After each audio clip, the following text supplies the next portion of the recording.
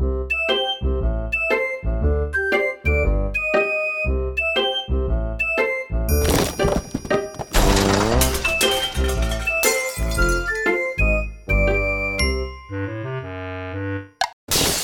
rolling. What's up, everybody? Welcome back to episode 47. 47, Bo. Holy cow, you're catching up to my age. Soon we'll be at 53. Episode 47 of the Jiu-Jitsu Dummies podcast, sponsored by Fightback CBD. Get 20% off your CBD order at fightbackcbd.com with code JJD. My name is Milton Campus. Hello, everybody. I'm a purple belt out of Fight Sports Coral Springs. You can check me out on Instagram. You can check me out on Instagram at Uncle Milty BJJ. We got Bo, the comedian, behind the camera. Say hello, Bo. Hello. Huge shout out to Flow and Roll. Love you guys for all you do. Sean, we appreciate you. At Flow_N_Roll on Instagram. Get 20% off your online t-shirt, rash guard, or gi order with code JJD at flowandroll.com. I believe he still does this. If you order a belt, they do the embroidery automatically, I believe. So you get to choose it. But really cheap, super inexpensive. He's the guy that sends out the belts to our winners when to people who donate to the foundation. So they're doing it for us there too as well. So DD214, you got a shot of my shirt, Bo, right? You got the whole thing? Murder pajamas and fanny packs. Thank you, guys. DD214 Fightwear at DDD. You laughing? It's funny shirt. At DD214_Fightwear. Gear for the war on PTSD. Love it. Get 15% off your online order at DD214BJJ.com. Please check out their new Soul Armor Memorial Day gi. We're actually going to show you a little bit about it right now. Check this out. It's amazing how something as mundane as a stroke of a pen can change your life forever. The moment you sign your name to your enlistment contract, you embark on a journey both as an individual and as a member of a team. The trials and tribulations experienced in uniform both lift you up and tear you down.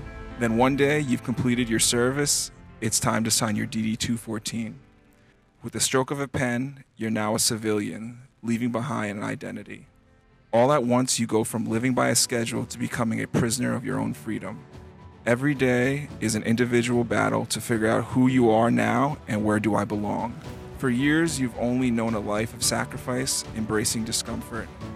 For my brothers and sisters who have shown me the shortness of life, I will train, I will evolve, and I will fight my demons because you fought for me.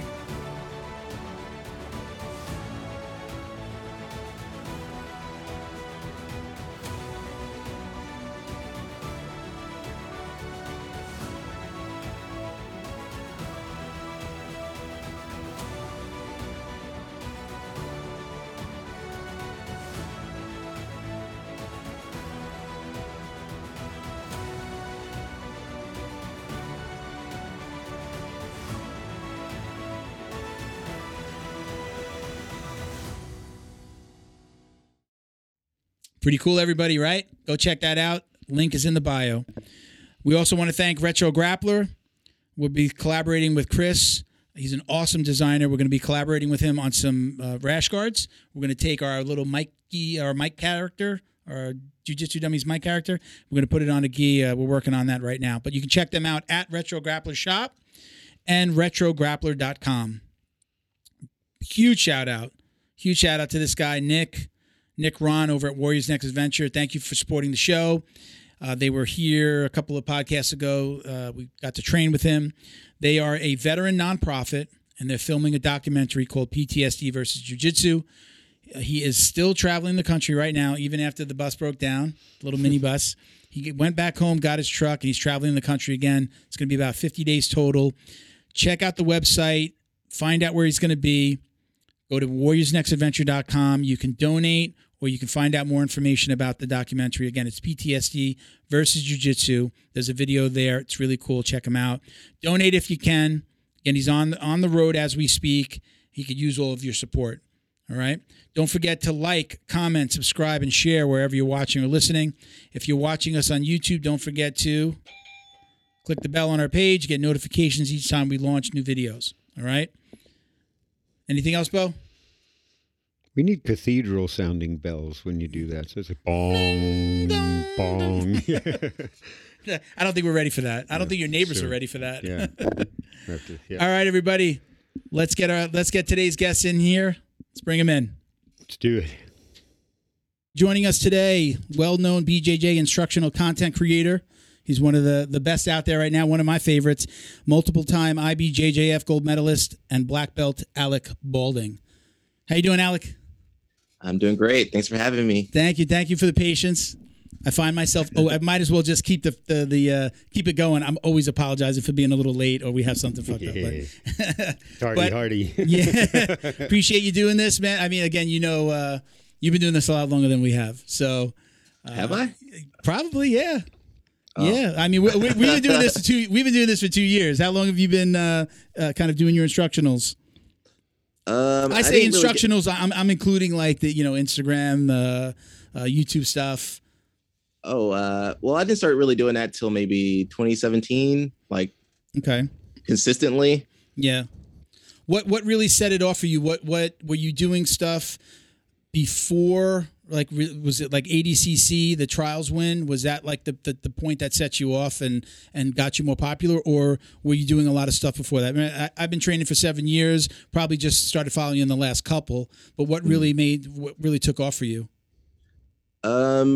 So I started taking my social media more seriously than like before I got more popular. So I had friends, other black belts that have more followers and stuff. Mm-hmm. So they were like taking me aside and being like, "Hey, dude, you need to post on Instagram like in 2016 or earlier." They're like, "Hey, you need to be like doing this and that."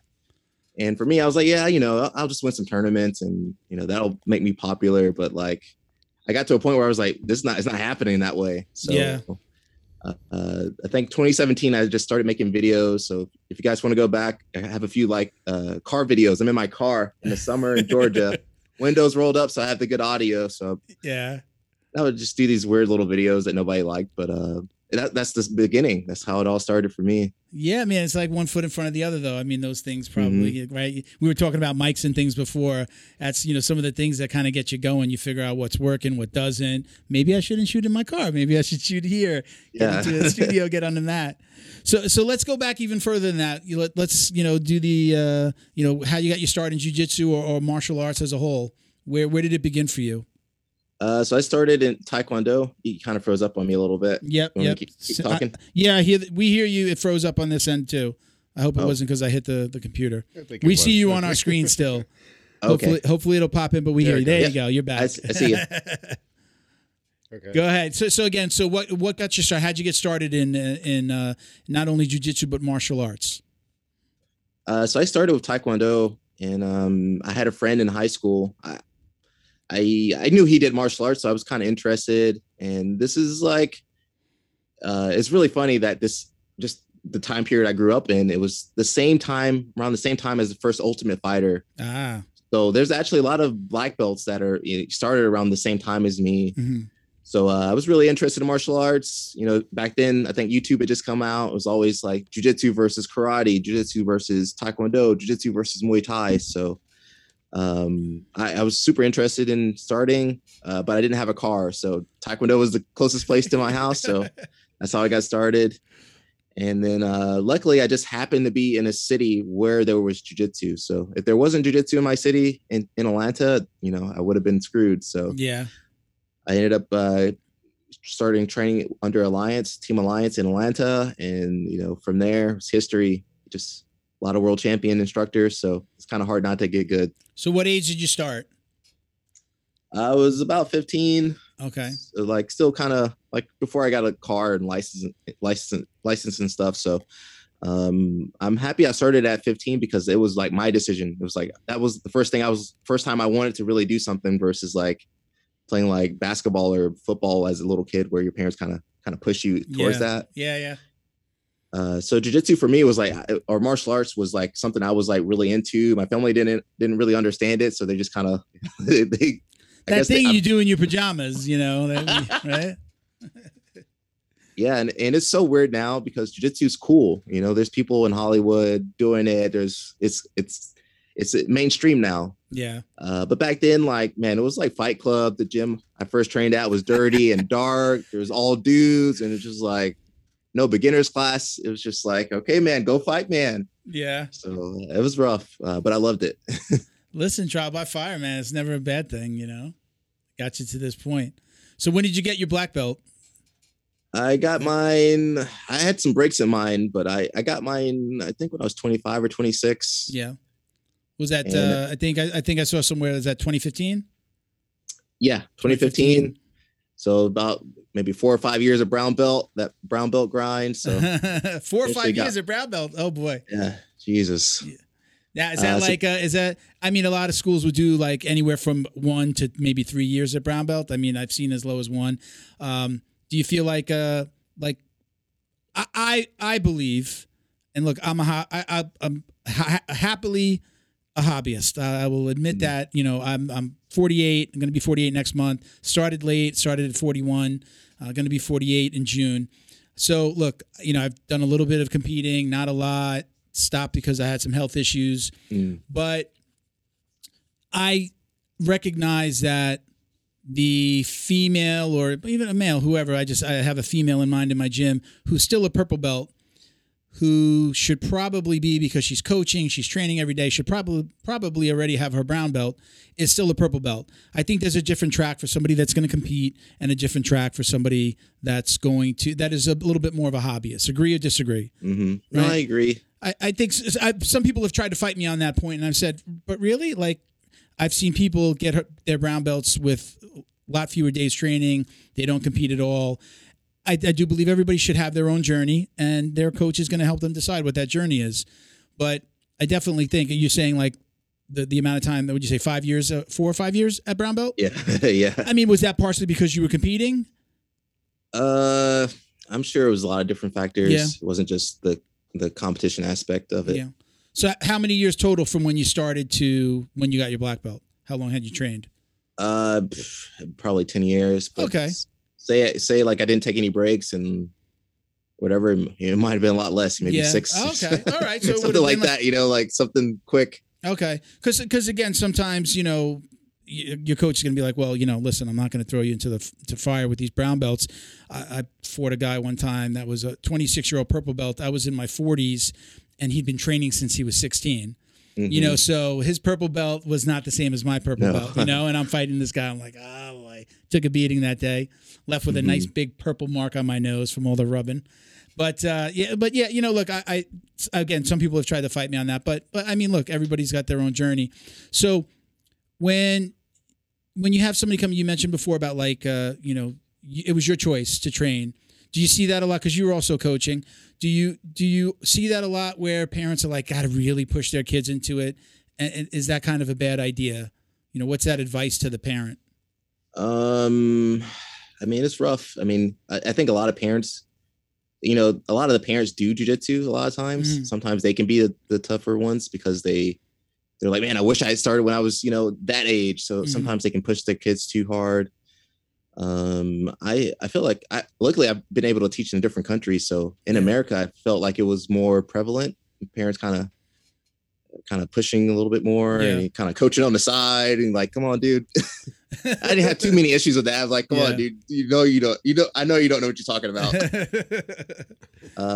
When I taught in other countries, a lot of times the parents were just like, okay, just take over. You got it. I don't know what this is. You do it.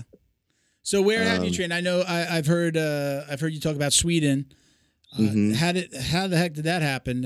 Was it kind of school, like having an alliance out there, or you just decided to travel?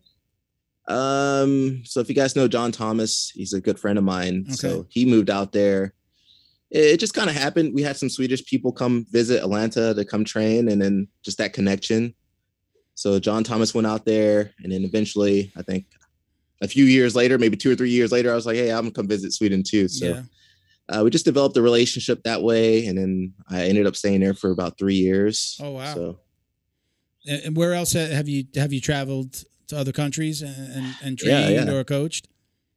So that's a good upside to doing jujitsu. Just, you can go to these different countries, and even if you don't speak the language there, like, you're going to be able to roll. You're going to understand the techniques, right? So, and we have all those international tournaments.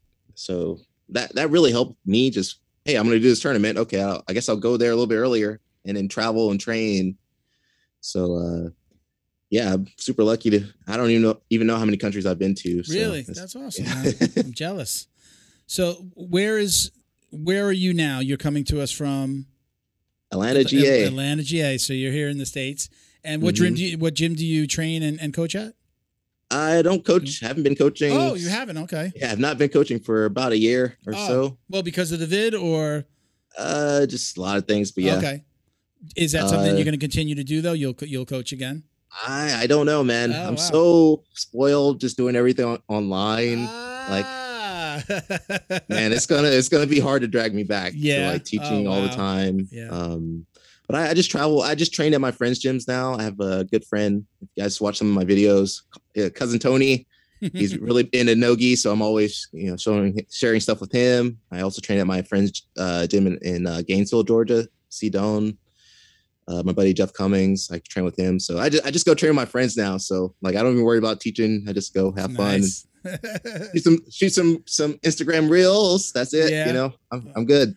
So let's talk about COVID real quick. So is it COVID put you into this place where now, or were you already going to say like, I don't want to really coach anymore? Or was it the vid that put you in this position?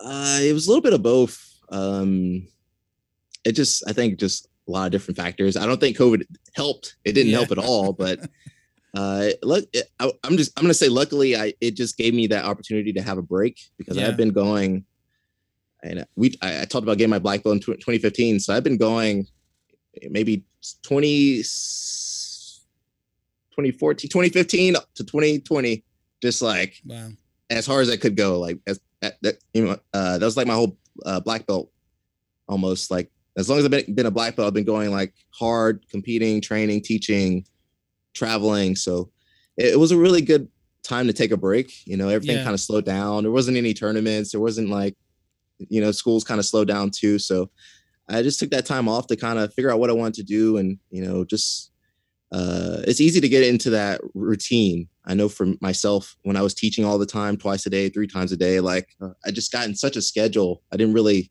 have time to think about like my life and what I wanted to do. So, yeah, so there's the love of jiu-jitsu and then there's the business of jiu-jitsu. Are you handling the business of jiu-jitsu on your own? Is it all you? Do you have anybody that helps out with putting up videos or, monitoring comments on YouTube and, or is it just you? I do as much as I can, but I mean, obviously I have like people that help me, the people that are in the videos are helping me, they're sharing techniques with me. They're letting me film them. Yeah. I also have business mentors and friends. So, I mean, I have a lot of support. That's the only way I can do all this stuff and, be able to do it consistently. It's just, I have a good support system for myself. So what kind of mentors do you have? Like just, like business mentors or jiu-jitsu or both, people that are doing similar things to what that you're doing as well? Everything, I have people I look for like guidance in business, dealing with contracts, dealing with, the business aspect of jiu-jitsu. We don't talk about too much. I have people on the creative side that are super creative, so I can pick their brain and see like where I should gear my content towards. I have people in jiu-jitsu that, they're showing me these cool techniques. Oh, I need to start working on this now. I need to watch out for these heel hooks now. So I'm everywhere, man. Wherever we can find help, just take it. Yeah. So let's talk about the business side of jiu-jitsu here. So you're a very well known. You must know this. You are very well known for your. I found you more on Instagram than anything, but you have a very large YouTube presence as well. We talked about the car videos, but when did that really take off? When did you really say, this can be a business. I can make money from this. When did that really click for you? It didn't click for a long time. Yeah. And that's what I want people to understand. It wasn't like overnight, just success. It started with those car videos, and then like I just kept trying those, and I saw that, hey, it wasn't really doing that well. So then I started doing like more like, I think I started doing like breakdowns of videos of like tournaments and stuff, Okay. And then that didn't work so well. Then I started doing something else. So it wasn't just like one thing clicked overnight. It was just me trying different things. And then I think after ADCC, I was like, I better use this. Or after the trials in 2018, I was like, I better start like pumping myself up, because Flow Grappling wasn't like, hyping me up like some of these other guys. Yeah. So I was like, I better use whatever little bit of fame, whatever notoriety, whatever, like start using that now to bump up my social media, my seminars, my instructionals. So I think ADCC was a big bump. And then I think the next year I happened to film a video, and I didn't want to do the video. It was like my back was kind of hurting, and like it was one of those days I couldn't even get like a white belt to help me be the partner. It's like, God, it was one of those rough days. Yeah. So I just got some guys like, hey man, just film me. And then I did like a little double leg, and then went to post that video. And then I think I was going home. I was in Sweden at the time, so I was going home for the first time in a few years. And so that happened to be like my biggest video. It was like a video I didn't plan on doing. I didn't really want to do. I didn't even think about. Yeah. So you can't really control when you're successful. Yeah. I hear that a lot. It's like you could sit down and we spoke to Kendall Rusing recently, and she was like, I could post 30 videos, and I'm kind of, going to summarize kind of what she said, but I could think 20 of them are great, and the 30th is going to be the one that takes off, And so you hear that a lot. So these young, I guess, like everybody wants to be internet famous these days. I'm not going to include myself in that. This was never. We were Bo and I. We never looked at it. If I wasn't doing this, I would not be on Instagram and Facebook. I do.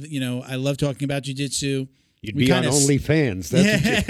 We stepped into this a little bit. It was just like, hey, man, I have some really cool conversations with my friends about jiu-jitsu. My wife said, hey, there's a guy that shoots podcasts in my office. You should do it there. I was shocked. I was just like, she hates jiu-jitsu. She hates my love of jiu-jitsu, or did at the time. And then her like saying, and there was a place for me to do it. It was just like, she gave me the green light. I said, all right, cool. I'll get my friends together. We'll talk about jiu-jitsu. Got with my producer, Bo. We had worked together in the past. And, then we said, let's put out a couple a month. Let's not go too crazy. We were doing 2 a month until recently, and now we're in a new studio in Miami doing at least 3. Maybe we'll even put out 4 a month. That's a lot for us with regular day jobs. Yeah. And then outside of jiu-jitsu. And it just takes off. But, to this day, I tell people, this is my day job. By you gotta love what you do, and you could see it in the videos that you put out. And we're just having a ball doing this. I mean, we just had Marcelo Cohen in earlier. He's very That's a lot of fun. Fought Mikey recently, wasn't it? Yes. He fought Mikey Musumeci. He represent for the Masters. The Masters out there. We were talking about that too. About he'll go into adult because there's nobody really in Masters. But I mean, for these kids, I try to tell people if you're doing this to be famous. I don't think it works for you if you're just doing it to be famous, because it winds up coming off that way. I think that if you're doing this because you love jiu-jitsu or whatever you're doing, if you're putting out cooking videos, or if you're doing it because you love it, I think those are the ones that really resonate with people, because they see that you're not trying so hard. So just like, listen, just do what like you said, you're doing a double leg. You didn't want to do the video, you were heading home, whatever. And that's the one that takes off. And I just think that, like the younger kids now, look, I'll defer to you. What advice would you give that young kid that's like, I'm doing really good at jiu-jitsu, and I would like to be like an Alec Balding. I would like to increase my presence. Any advice for these young kids doing it now? I mean, it's tough. I mean, it is a part of the game, so you can't ignore it. You can't just. I'm kind of happy. It's kind of like, I don't know if catch-22 is a term, but like kind of growing up before like Instagram and like Facebook were popular, so we didn't really have that like pressure. It was like, oh, I got in the Gracie mag. That was like, oh, cool, awesome. Okay, let's go back to training. Yeah. So it wasn't really like. How old is he? You said you are 30. I'm 32, so I'm 32. Oh. Yeah. I dated myself when I mentioned Gracie mag. You said magazine. For all you kids, right. Magazines used to come in the mail. They're made of paper, and it's like Instagram but on paper. Yeah. So we didn't really have that pressure to like. It was more like, okay, I need to win this tournament. That's like, I still kind of think about that I think of that way, like, oh, I win this tournament. That's the proper route. Yeah. It can be tough, you know, it because it's not all fair. You have some kids, maybe they grow up in California, they go train with the Mendez brothers. Of course, they're gonna have a bigger following than you. Yeah. Even if you're the same skill, it's just they're gonna have a bigger following. They're in the network with the guys, you know. So that can be tough. I don't know. It's like it's all new, right? It's not like this has ever been like as old as the internet is now. It's still new. I mean, you know, it's really, you know, it's in its infancy with some of the things that are happening. Like, you know, Gordon Ryan. I don't know that he's the first to let the cat out of the bag, but I know I heard you talking about this on a podcast that you were on, which is I do the competitions to sell my instructionals. My instructionals is where I'm making the money. I'm not making the money from the competition, but the competition gives me and my videos, my pages, exposure, right? I mean, the cat's out of the bag after the last competition that he did. Well, the fact that he kills everybody that he goes up against also gives him credibility, you know? I mean, you know, him like calling a move and then, oh, lo and behold, there's an instructional on, you know, mounted triangles or, you know, arm or whatever the move was in the last one. So, I mean, it's again, cat's out of the bag, but I think, you know, I'm not going to, you know, give advice like I'm you, but I definitely see that you want to get famous, compete. You want to be known, compete. Put out the videos, but you need to compete. You need to be out there. You need to be doing tournaments. And that was, I mean, as a 48-year-old man, that's the advice that I would give a 16, 17, or even a 20-year-old that's looking to be, you know, quote unquote, internet famous, you know? I mean, things are changing because like you kind of froze up a little bit. Yeah, I hit the wire. That's me hitting the wire. You'll come back. No worries. We got the sound. But there's guys on YouTube that are, you know, they're not, I'm not going to say they're not good, but they're probably never going to win like Pro Bowl Worlds or anything. But their content does resonate with people. So yeah, I think that's kind of the old school mentality. You know, I need to be a black belt. That's how I used to think. I need to be a black belt before I can start posting these techniques. But I mean, realistically, I don't know. It's whoever's more entertaining, whoever the people relate to that are going to do well. So maybe it could be a 16-year-old blue belt that doesn't win, but has a good personality or a great story. So I think you just got to experiment, guys. You don't have to follow the same cookie cutter model. You know, when the world championship become famous, like there's probably easier ways. I mean, I've never looked at a video. I'll look up a move. I've never said, well, let me check out this guy's credentials. Let me look at his record before I watch this video or take in this content. I've never done that. I usually gravitate, and this is one of the reasons why I like your stuff. I usually gravitate towards people that, first of all, I like it in smaller snippets. That's why I like your Instagram stuff. I like it quicker and faster. That's what she said, right? And I like when it's explained though. Like I need to know where the hand that I don't see on camera, like I need to know where that hand is or where that foot's supposed to be. Oh, it's pointing out or it's pointing in or, you know, it's close to the body. Like those little details are what help me. I like your stuff. I like Jason Scully because he puts them out like really fast. Like, oh, you can pick out something and say, oh, I'm in that position. Allow you 50 Kimuras or 50 takedowns in 6 minutes. I always gravitated towards those. Eli Knight, I've had him on the show. Same thing. Like I like the way he explains stuff. So, you know, quick. I like to see it explained well in a short amount of time. And I gravitate towards those videos the most. But again, I've never looked back and said, let me check out his record before I do that move. Show me the move, and then I'm going to make it my own or, you know, add my little twist to it if I even do that. But I think, you know, everybody has a different, you know, kind of way of coaching. And I think for me, I didn't know you when you were doing ADCC, when you won the trials. Like I kind of really just trained and, you know, watched the occasional Jason Scully video. And then I started, you know, as we started doing the podcast a few years ago, and then I discovered kind of the tournament systems or not the tournament systems, but the competition scene. Oh, Fight to Win. They were already in the, you know, well over 100. And I'm like really just discovering that. I'd heard about them, but I wasn't going home watching them. And then now because of the podcast, wanting to talk to people that compete, and now I'm addicted to, you know, the Fight to Wins and the who's number ones. But again, look, everyone's different. Teaching tactics and styles are different. Then you just got to find who like resonates with you, and then get into their stuff. Like with the like I'm seeing you wearing your BJJ Fanatics shirt or sweater. Oh, yeah. When we was talking to Marcelo Cohen on the last show, and he said, I was like, did you find the instructionals or did they find you? Like, how did this happen for you? And he said he just looked at the producers on the videos and he just started emailing them. He got their emails and he started emailing just like the producers. He did an instructional and then they sold it to BJJ Fanatics. Now that's not the road. Is that the road for you as well? Or is it different? Or were you approached? Did they come to you? You go to them? So I did mine after I won the trials. So my coach, the coach that was in Atlanta, he's still there.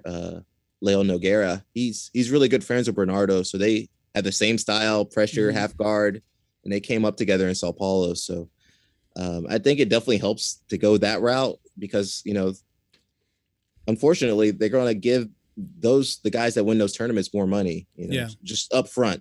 Oh, you're world champion, you did ADCC, they're going to give you more money than Naga champion, right? Even if Naga champion Naga champion is good too, but not the same. Good, but not the same.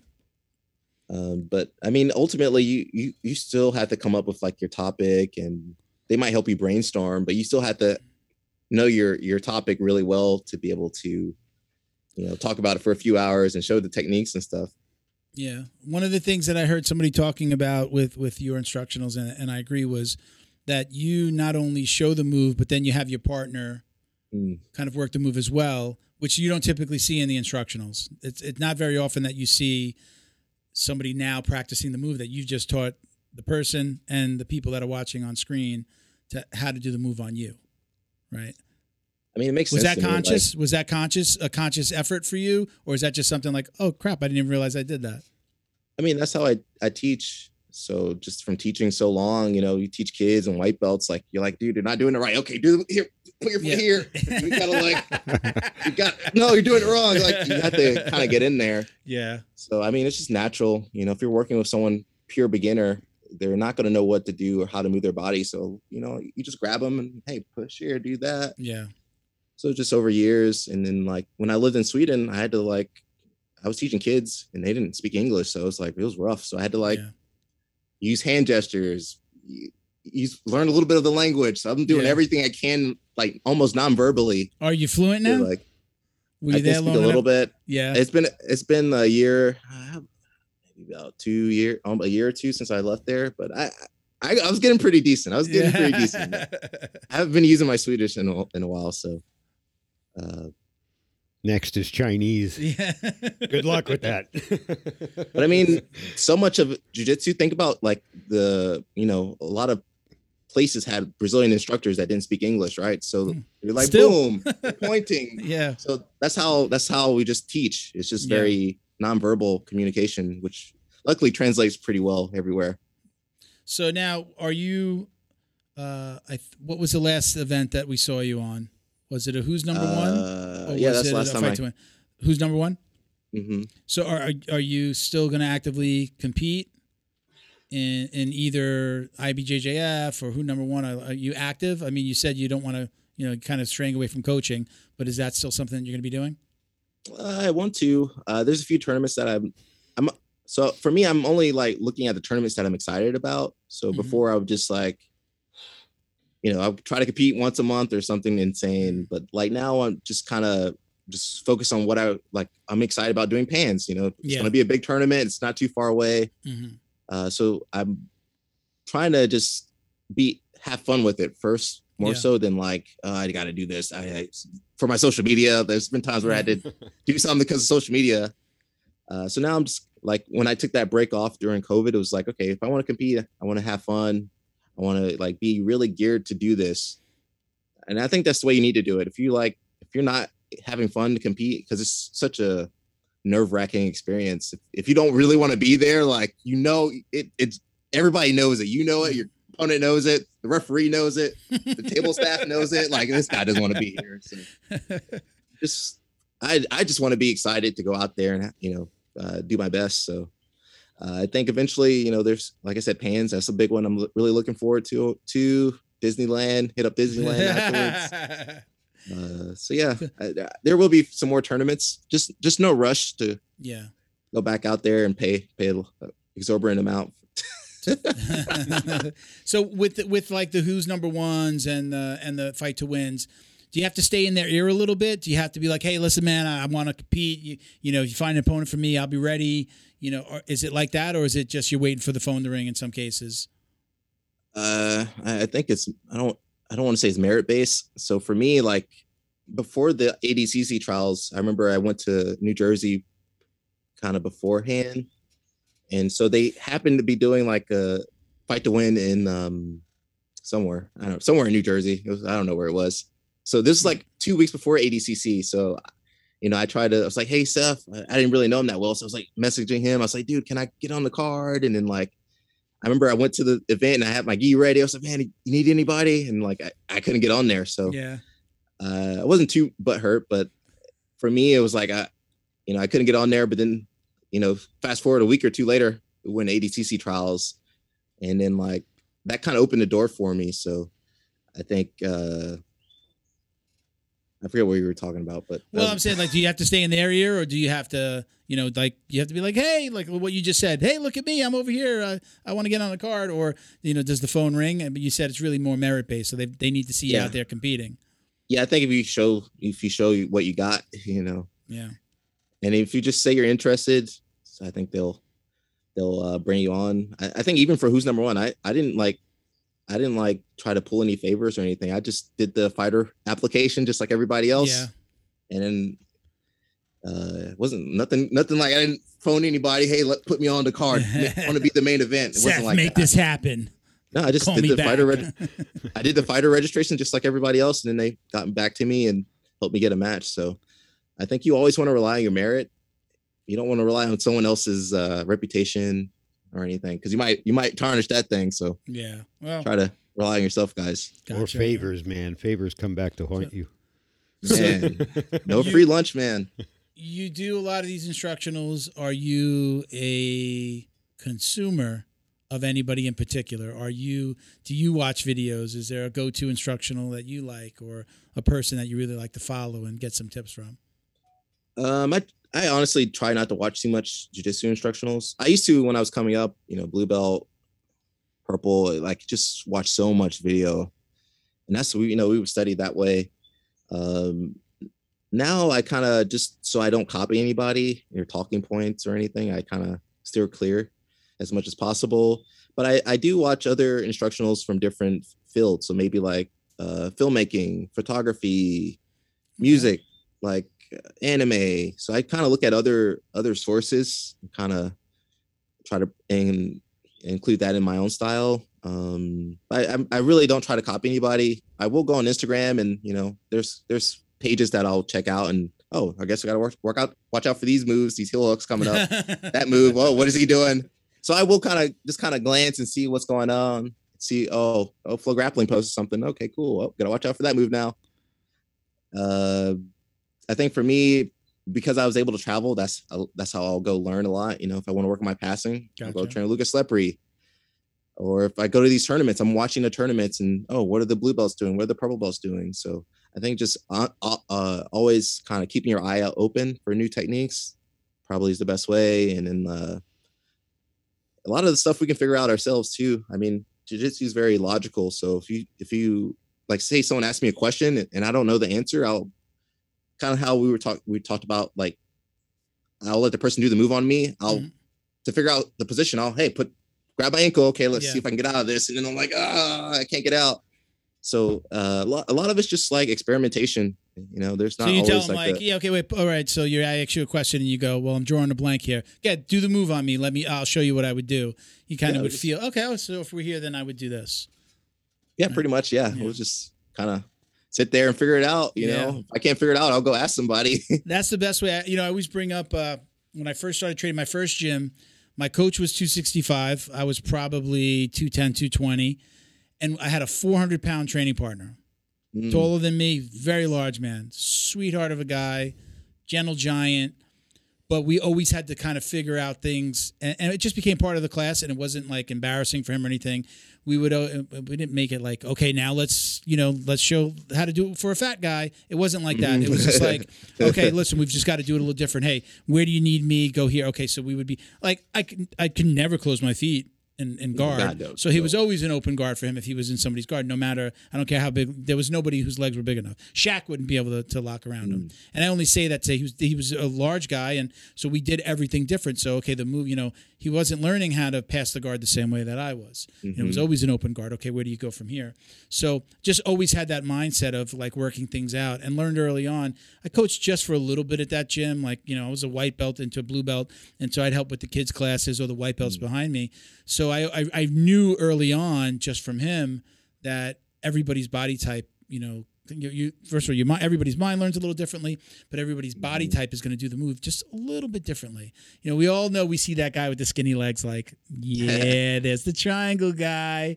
I'm the smash and pass. I'm like 240. So what's that, continent class? Planet I'm class? 240. I'm a smash and pass guy. I mean, I'm gonna fight to get on top, and I'm gonna rub my ribs into your belly, and make you do a little of that. But I was taught smash, get on top, stay on top. Now that I'm a little bit older and I had a knee injury, I actually now I'll pull a lot of guard because I don't want to do like a lot of slide passing. I just scared to get the knee caught, so I'll do a lot of pulling guard. And my coach is I train at Fight Sports in Coral Springs, Florida, under Felipe Amarante, and his wife Sophia, and he's done a couple of fight to wins. He's like 3-0, and all his stuff is locked down. Pull guard, locked down, done. And kind of the Eddie Bravo electric chair style. So I've kind of just taken on that. He's got a bad back, so he pulls guard. He doesn't want to hurt his back. He pulls guard. He's comfortable, and I've just kind of taken that on too, because now I'm so scared of messing up my knee again. So, but yeah, everybody's different, and when I'm helping guys, especially like the kids, I'll be like, I love when like the big kid. Like he's 14 and he's just as big as me. I'm like, come here, let me give you the secrets for the big guy. I like north-south choke, stay on top, get their neck and they can't move, especially if you're that big. So, but I mean, look, everybody's a little bit different. So, I mean, look, what you're walking around with, or where do you normally compete? What weight are you normally competing at? I do like middleweight or middle heavy. Okay. So this could be like 82 kilograms to 86, 85, 86. So that's what, like what's that in 165, pounds? 165, 175? It's like 180 to 185. Okay. Oh, Maybe 190-ish. Okay. Sometimes. Now, how tall are you? I'm pretty short. So I'm about 5'5", 5'6". Okay. oh, really? Same height as Marcelo. So yeah, all right. Well, But- yeah, but I think thicker. Marcelo's a little bit smaller than you. Yeah, but Yes. thicker weight. Thicker, Marcelo's yes is a little bit shorter, I think. Now, Make sure you say Marcelo Cohen so they don't Yeah, think Marcelo Marcelo Cohen. Garcia. Marcelo Garcia? He's tiny too, right? How tall is he? He's right. He might be around the same size, but he's got all his weight's in his legs, so he's got those cankles, man. Yeah, he's got them really thick legs. That's funny. That's where I got my first tournament. Just white belt. I laid on this guy's face. I didn't know what a north south was at the time. We transitioned. I laid on his face, and he tapped from my belly being over his face. So I went home. So everyone was like, "Oh, there's a north south choke." I'm like, "Okay." So then I went home and looked it up, and there was Marcelo Garcia. And I just watched the same video a million times, and I made that was my big guy on top move is a north south. So Do you ever smell a sweaty belly button? That's why he tapped. I don't think that's the north south choke. That's something else. My Mac is. Give me a second, Alec. What's happening? Oh, You dying? battery? Yeah. I just realized it. Oh, you forgot to put the. Plug in, sorry. Forgot to plug it. Plug it in. Plug it in. So that was. I have a lot of military guys. My co-hosts, again, usually we do roundtables when it's not a Zoom. We have people come in. If you're ever in Miami, please come in. We'll have you in the studio.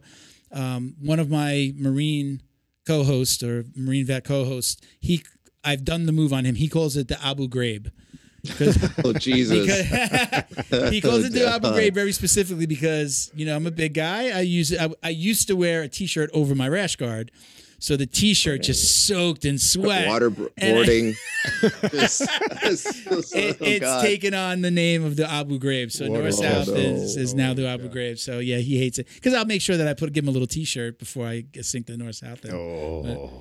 You're cruel, dude. So let's. I got I'm not necessarily going to call this a speed round, but let's talk a little bit about competitors that you like to watch. Who's your favorite to watch? Not instructionals, but like who's your favorite guy to watch? Or let's take a step back and say, because not all jiu-jitsu guys watch a lot of flow grappling and stuff. Do you? Are you a flow grappling guy? Do you watch every event? I'll try to watch some of the bigger ones, more so like those tournament ones. So when they do pans or something, nogi pans, just because, I'm trying to see what's going on. But as far as competitors, Lucas Lepre, definitely up there. Yeah. One of your faves. Super great. One of the GOATs out there. Mikey, Mikey will go fight heavyweight sometimes when he shouldn't. So that's dude, he's gonna die. Yeah. Oh yeah, man. He's got one of those famous videos, right? Where the guy is like 4 of him, right? Is that him? There's the really big dude. They were always bigger. Well, he did the Absolute Europeans. Is that the one? Is that the one that went viral where he's? Yeah, I can't remember the guy's name, but I know exactly what you're talking about. Yeah, it's a big dude. So who else is good? I'm sorry. Go ahead. No. Go ahead. Finish. Old school guys. From when I was coming up, it was always like Marcelo Garcia, Ronaldo Jacare, Hodja Gracie, Margarita. That's the old school one. Terere, guys like Cobrinha. So many good guys, man. There's so many good guys out there. And realistically, there's only Balea, guys. You guys know Balea, that kind of, he's the only person that he's on Flow Grappling, kind of posts all the old school matches, but that's it. Oh, I know who. Yeah, he does Balea's breakdown, right? But that's it. Breakdown, I think he calls it. But there's so many good guys, even the old school guys. There are so many good guys that they just never got any attention. So, did you train under Cobrinha? Yeah, so I was trained under Cobrinha, Lucas Lepre, Roberto Travin for a good bit. Yeah. So, man, but there's so many good guys out there, and then there's so many good guys, young guys you guys don't hear about that are super good. They don't get a lot of focus. So that's kind of hard because I know these guys, and we all all the black belts know these guys, but then they're just never on Flow Grappling or Jiu-Jitsu Times or anything. So it kind of sucks, man. What's your go-to move? What's your again, mine is, I like the North South. Now I'm doing the lockdown a lot. Do you have a go-to move?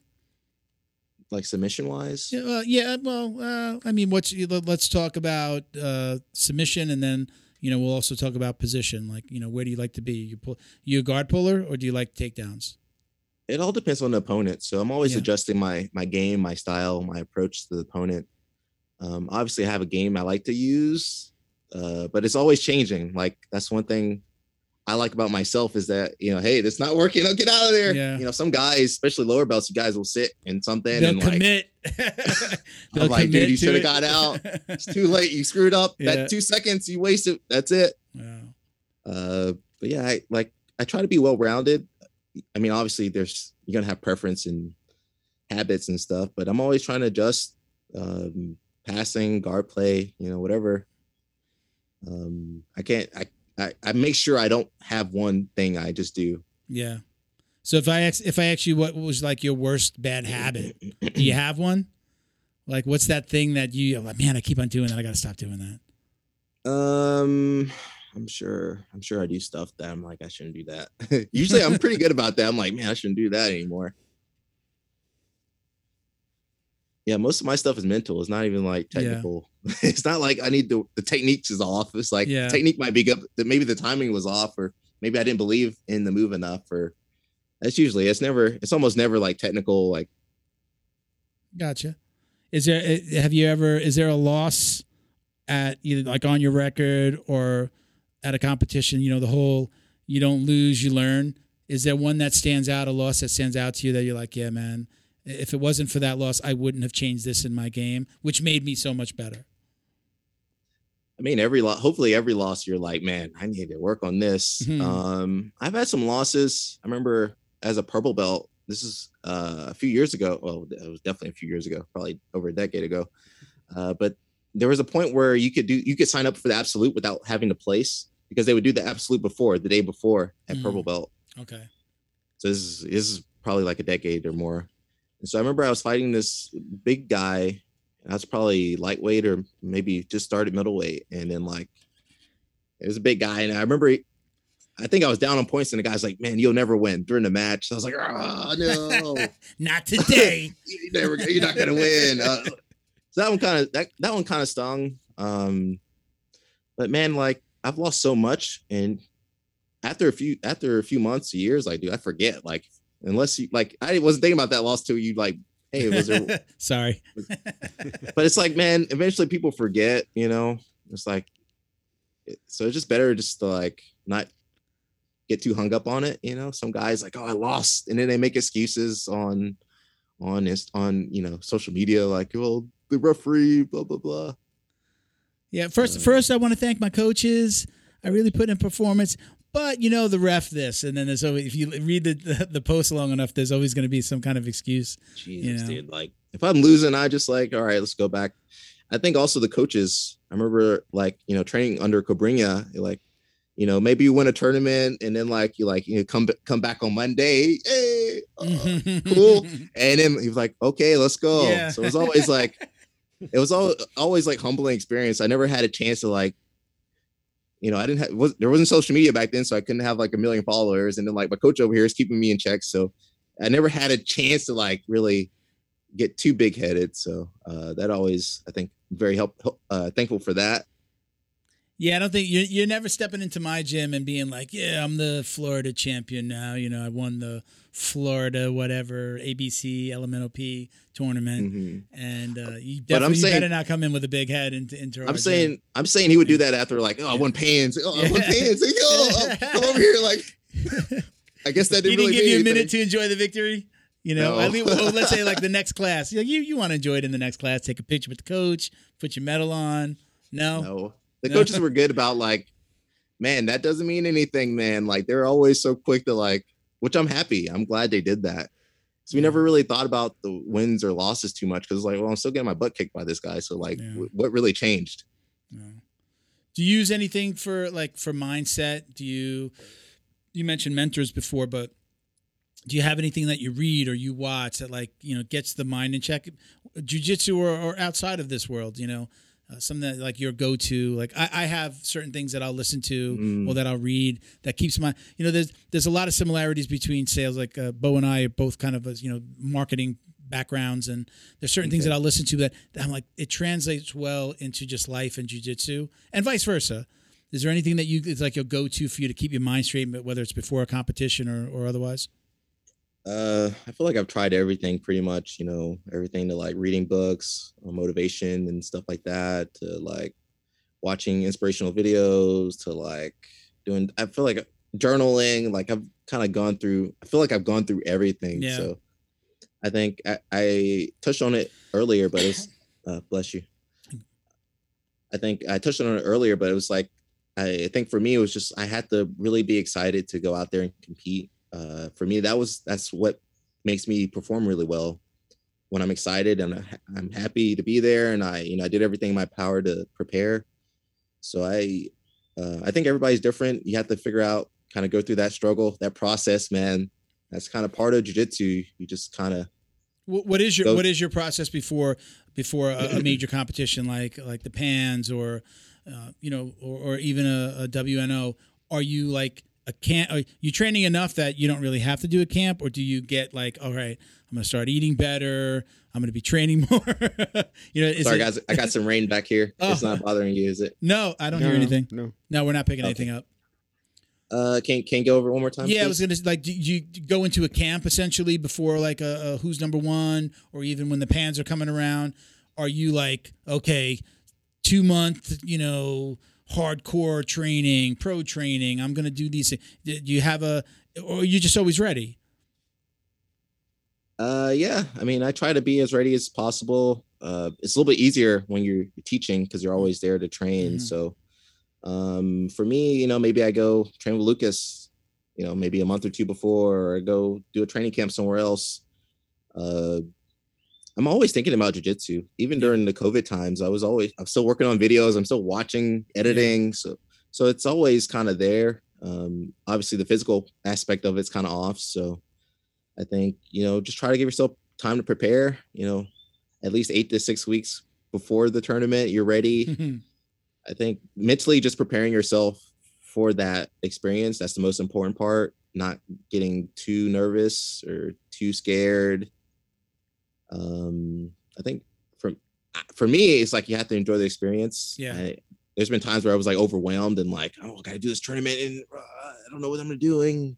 You ever drop out? You ever say, I just can't do it. My mind's not right. Oh, whenever I signed up for a tournament, that was like, all right, here we go. That was like all right, this is real. It's happening. Yeah. I also like just coming up, I had instructors. Sometimes like my first time competing, I didn't want to compete. It was like the coach said, hey, go compete. And I was like, okay.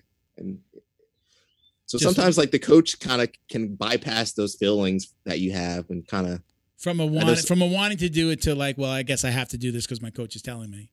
Yeah. So you're not going to argue with your coach. Take the emotion out of it, I guess. Right. Yeah. Which is kind of tough now. Like, I feel like it's hard to do that nowadays. Like there's people, that get upset. You push me too hard. So that hobbyist versus professional. So yeah, I talk about that a lot because like I'm a hobbyist. I've got a full-time job. Doing the podcast is my second job, and then to really get ready for a competition again. I had a heart attack a couple years ago, so I did one competition after that, and I just can't get my cardio to a place where I need it to be.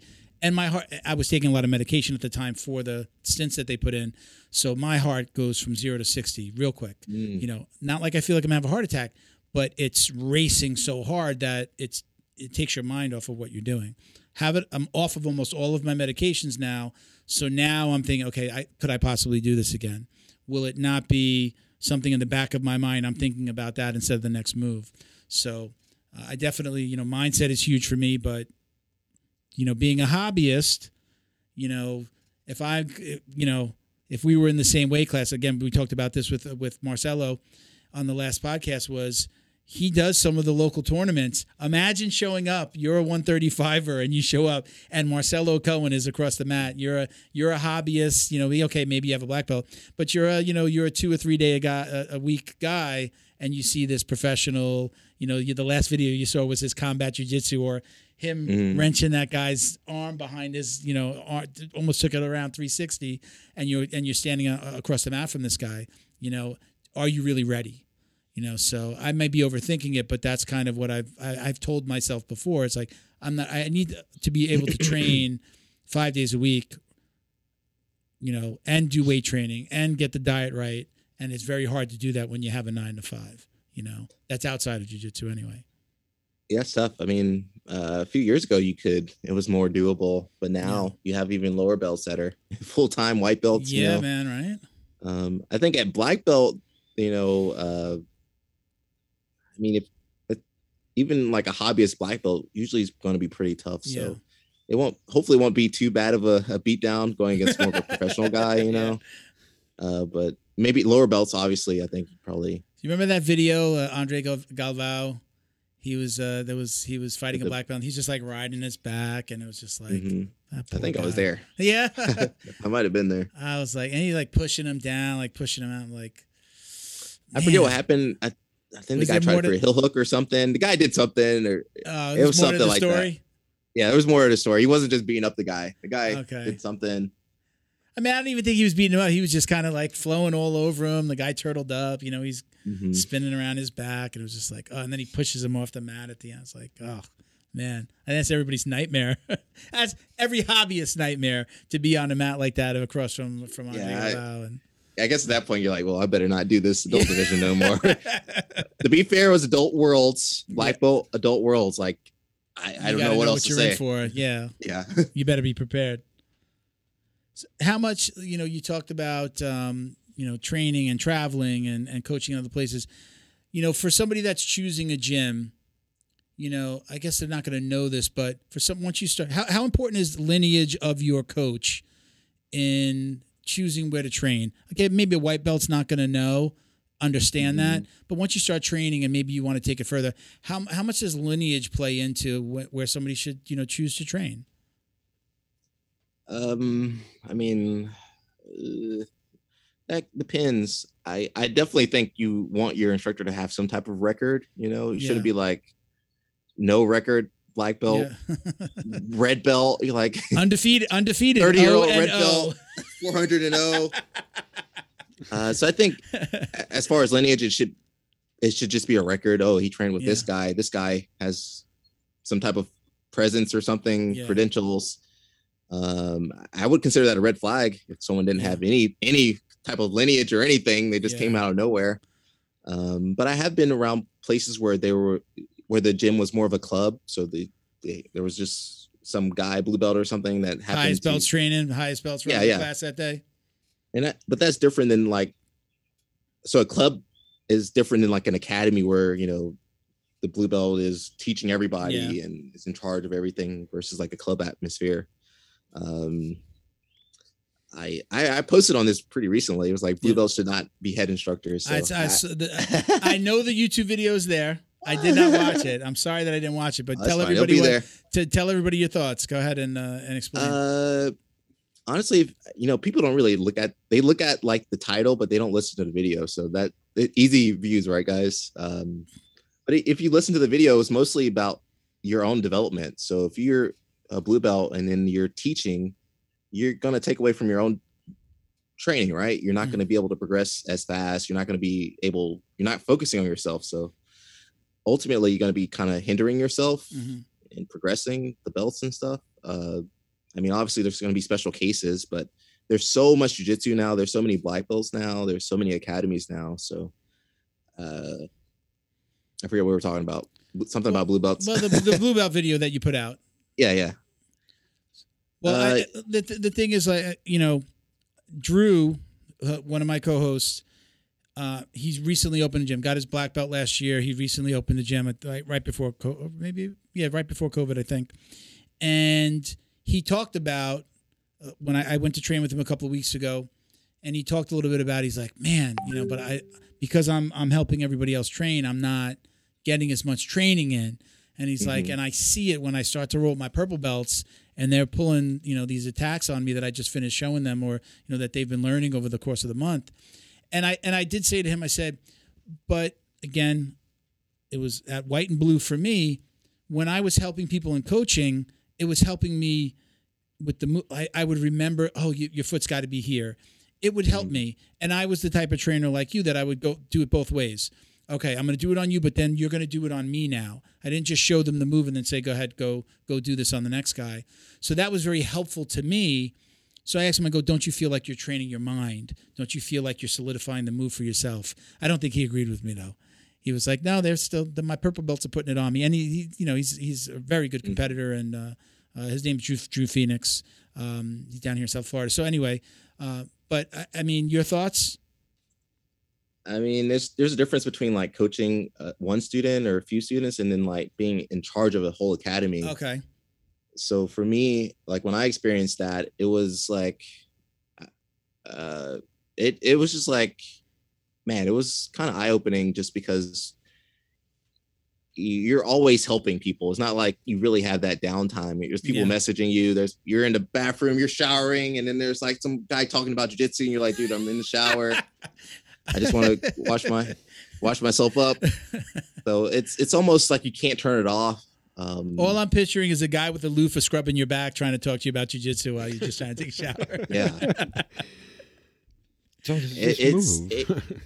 It can be overwhelming too, because imagine you're for a whole school, whole academy, like 100+ people are like want your attention and want you to watch them roll and want you to like. It can be overwhelming. I don't think I was really made for that, because it. Like, so no gym in your future. You're not. It doesn't sound like you'll be opening a gym anytime soon. Maybe once I get older and like. It's like having a family. That's exactly how I felt. Like it was like, man, it felt like I was married with like 1,000 kids, and like you're like, freaking, hey guys, I'm trying to train, and like, there was one time I didn't like look at somebody, or something when I was like in a rush to like start a class and the guy got upset. So it's just like there's so much stuff going on. You like you don't know what you're doing wrong. But it can be overwhelming. I mean, obviously you can use your students to train as much as you can, but also you're not going to have like high level guys. So that's probably what your friend was missing, was also the high level guys help keep him sharp. Yeah. And also when you're teaching, sometimes like your mindset's kind of sharp, but then like, your body's not like, if you're fighting your students, you're not like always exactly where you want to be, like technically wise. So it's a fine balance, and it's hard. It's hard to balance like being a competitive person, a competitive jiu-jitsu practitioner, and being a good coach. Yeah. I start to smile because my coach, my professor, the owner of my gym, Felipe, we all laugh because he could be across the mat. We have for as far as jiu-jitsu gyms, we have it's like 3 storefronts, like triple the average smaller gym that I've seen. So it's relatively big. He's got like 100 plus kids any given day coming through for just the kids programs, like 3 different classes. But when he does roll with the adults, like you'll hear him across the mat. If you're talking like 30 feet away, you'll hear him say, "Save it for Facebook. Let's go. Stop coaching." Like he hears and sees everything. We have this little joke about it that like, just, is he watching? Because he catches everything. He'll roll, and if you ever watch him roll in a class, he might be rolling even with a tough black belt, and he's watching the other lower belts train, and he's keeping an eye on everything. He's developed this skill to do that. I know it's not easy. He's not going to catch everything, but he has this skill of doing it. We kind of think it's funny because we see when somebody's doing something stupid, we're like, he's going to see it. Don't worry, he catches it, But so no gym in your future. Maybe down the road, you'll maybe open a gym. I think the best gyms have like you need like different types of coaches. So like look at AOJ. It's the Mendez brothers, right? It's not one Mendez guy. Yeah. So I think it helps to have, maybe someone that's better at interacting with the students, and then maybe someone that's more on the technical side or coaching side. So it really helps. It's hard to do it solo. I see a lot of guys do it solo or try to do it solo. But if you have like, I think it helps to have a partner or partners that are kind of fill in the gaps for you. But I think if you're trying to do everything on your own, like, man, you're going to burn out. Even if you're good at doing both, you're going to burn out. So yeah, we had a coach, love him to death. I won't say his name. We had a coach, but he was so old school that, the owner, the professor would note, he was able to see that when he wasn't there and this coach taught, he would lose more students. He would lose more students because the training was so hard. He was just like, you have to understand these people. Again, the hobbyists. Not all of these people are going to go to competition. These are hobbyists. You have to be careful. We actually have more of the hobbyists show up on Tuesdays and Thursdays at my gym because those days they do a lighter warm-up. So the older guys know I can go there. I'm not going to die by the end of the warm-ups, and I can still get my jiu-jitsu in. And I think that's a good thing. I'll let you guess what days I go on. So like, the older guys know that not only they're going to be some older guys that we can roll with, but they also know they're not going to die by the end of the warm-ups. But you go on a Monday or Wednesday, and you better be ready. And I do go different days. For work, I go Tuesday, Thursday, just by coincidence. But so like he recognized that, and he also recognized that he lost students of that very particular coach, who was awesome and incredible what he does. We didn't have a lot of competitors at that Fight Sports location, so him coming in training everybody like they were about to train for a competition, it just wasn't the right fit. And he's come in and out, but unless the professors there or the owners there, it just isn't working out. So again, it goes back to everybody learns different. Everybody's there for a different reason, and I think a good coach recognizes, okay, I have to maybe tailor the way I'm teaching to how that person learns and what they're here for. Because again, at 41, when I went to my coach and I said, "Hey, I want to do some competitions," his mouth fell to the floor. He's like, "You're 41. What are you going to do?" And he was like, "All right, let's do it." But again, the 50-year-old guy in my class in that I train with now, one of the oldest, he's doing this for self-defense. He's doing it for the health aspect. He loves jiu-jitsu. And his kids are in the school, so he's showing them as well, like, hey, look, Daddy can do it too. So again, everybody's there for a different reason, but I think a good coach kind of recognizes that, unless you're, like Fight Sports in Miami, it's like, there's the black belt training, like, be careful. Don't just show up. No, I shouldn't call it black belt training. They have a pro training. Just watch out if you're a blue belt and you think you're going to a hobbyist class and you're rolling with black belts who are, about to do, the PANs or the ADCC trials, and you get smashed. So what are your thoughts on somebody like Gordon Ryan? And, because we talked a little bit about,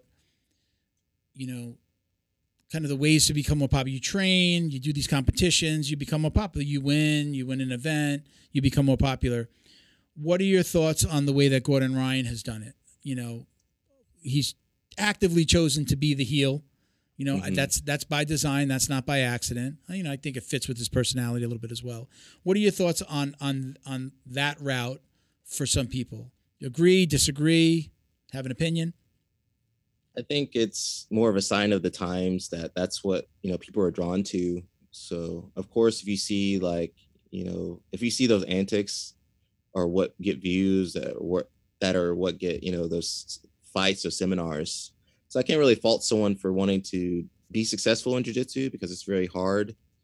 It's not easy. It's not easy to make it. It's not easy to be good.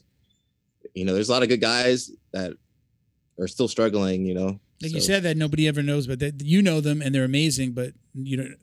I'm saying there's people that are known and good and still are struggling. Okay. Yeah. Gotcha. So it can be tough. I can't say that I agree with his methods. I don't really follow him, to be honest. That's just for myself. Like when I'm on social media, I focus on myself, what I'm posting. Yeah. that's all that's all I have energy for. I don't have enough attention for post and ghost. You're not getting into, if somebody DMs you, maybe you'll answer them, but you're not commenting on everybody's videos.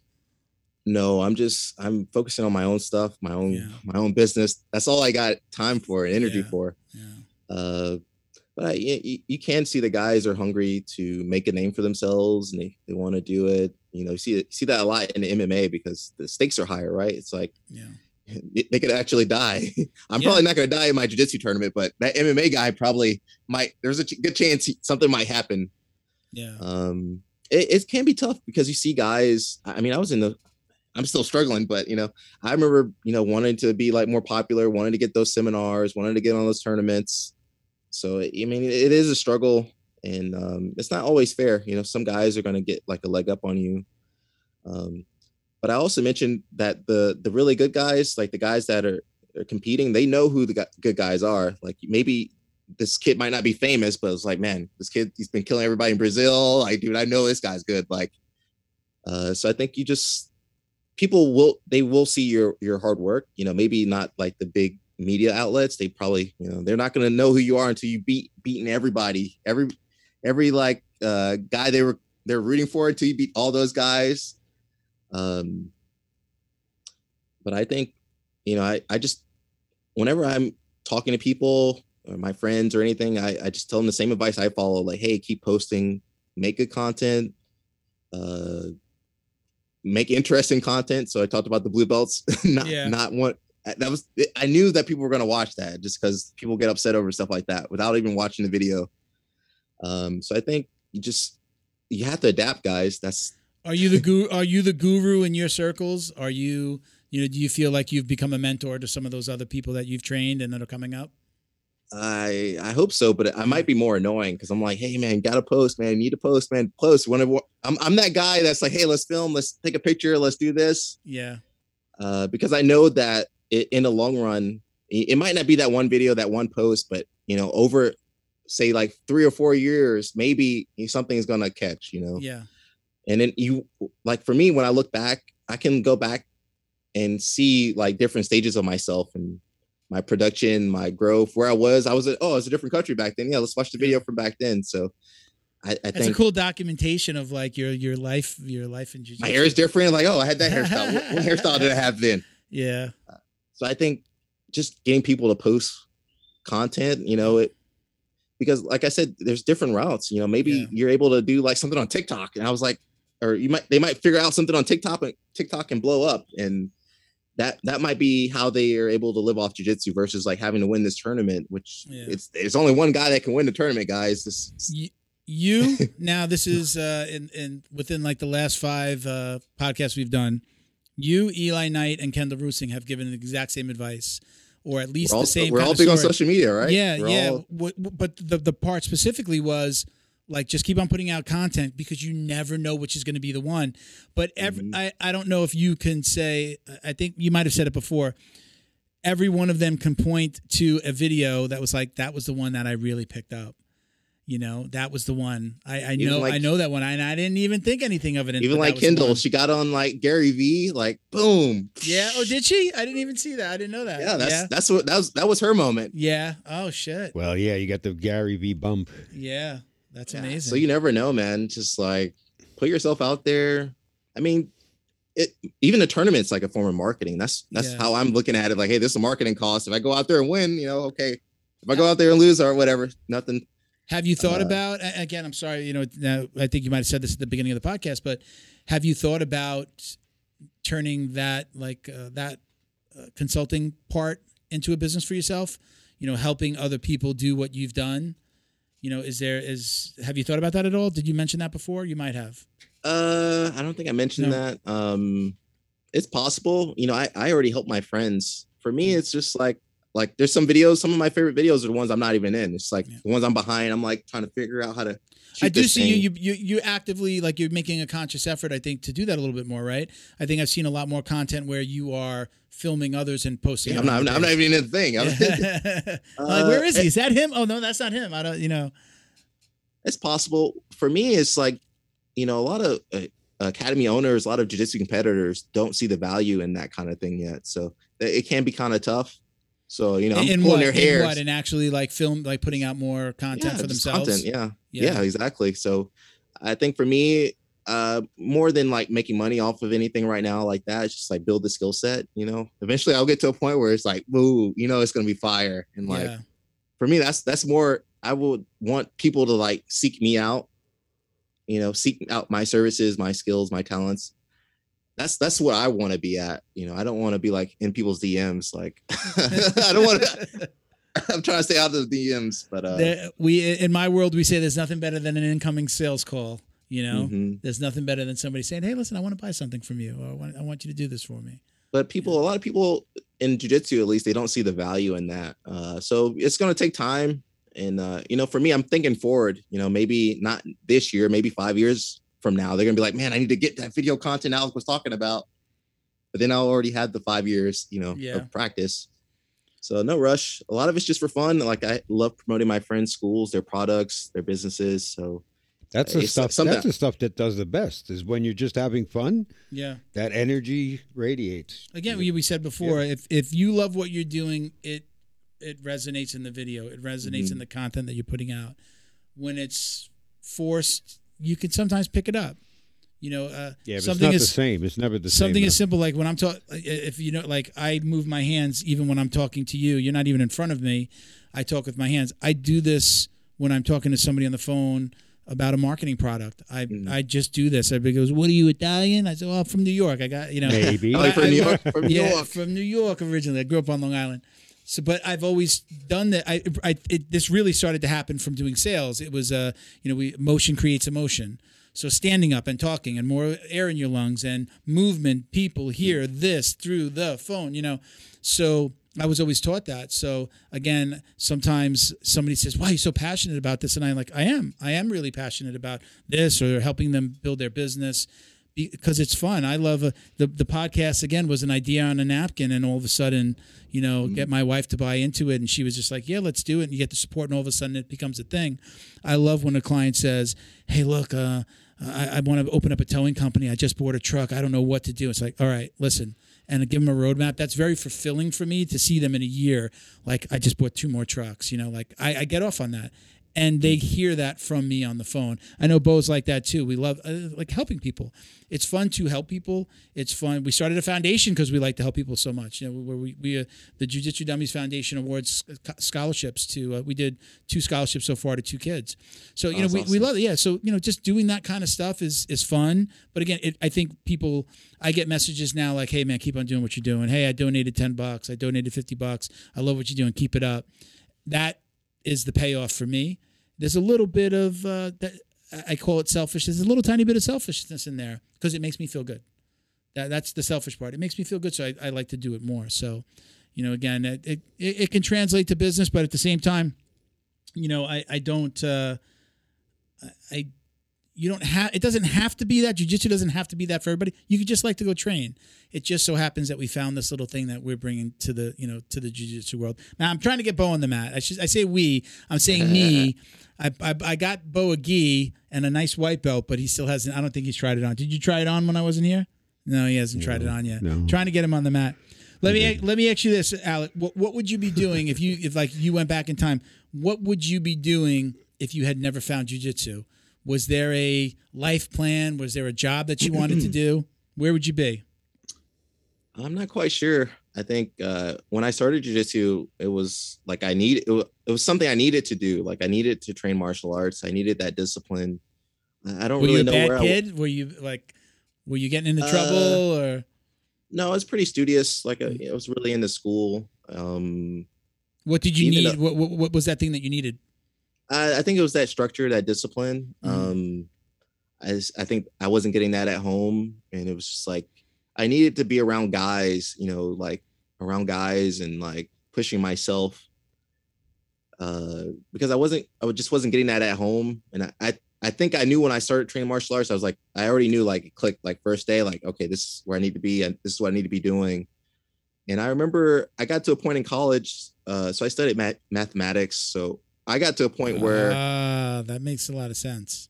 I got to a point where I was like, I had to make that decision. Like, okay, do I want to keep going on with this mathematics career or do I want to do jiu-jitsu? So for me, I was like, I think maybe junior year or senior year, I was like, man, which one do I want to do? And in college, I'd already I think I won purple belt worlds and pans or something. So I was already kind of decent. So I had to really take my time to figure out what I wanted to do. And I did take a break from jiu-jitsu and I started trying other things.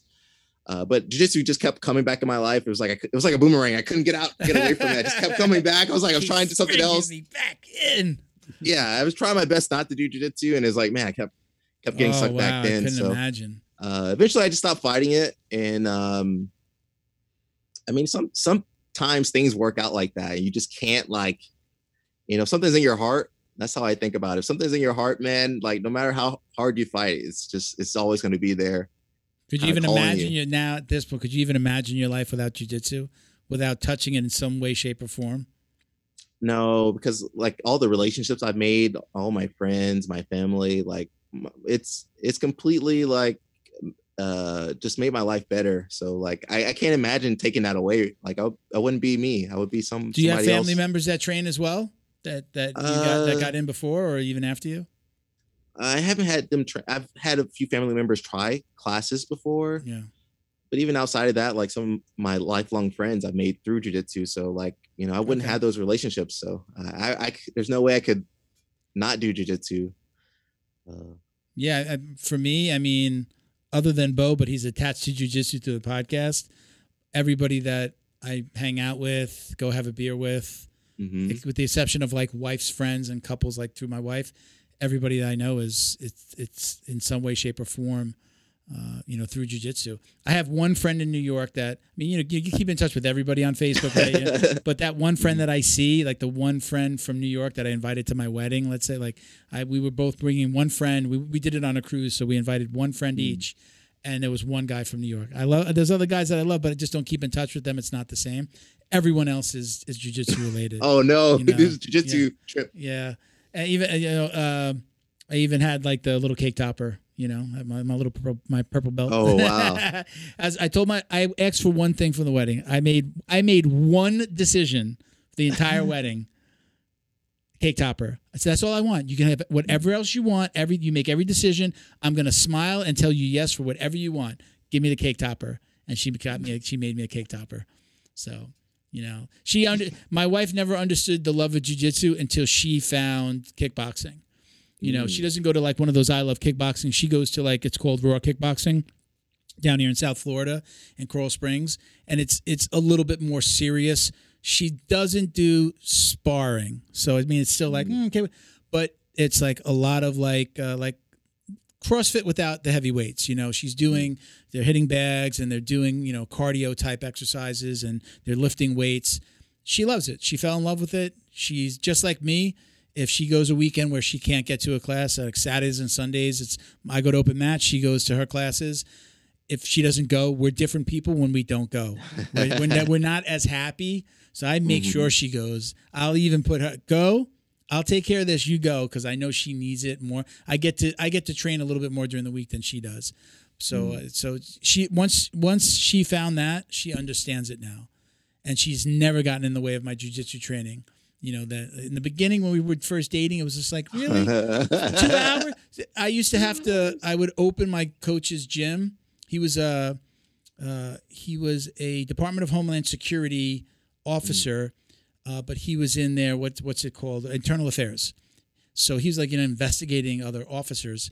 So sometimes he'd have to do stakeouts. And sometimes he'd call me, he said, listen, I need you to open the gym. I'm on the stakeout. I can't leave. You have to open the gym. So I'd leave work at 5, open the gym at 5:30, and I wouldn't get home till 9:30. I'd walk in the door. She'd be like, really? 4.5 hours? 5 hours? Really? Is it?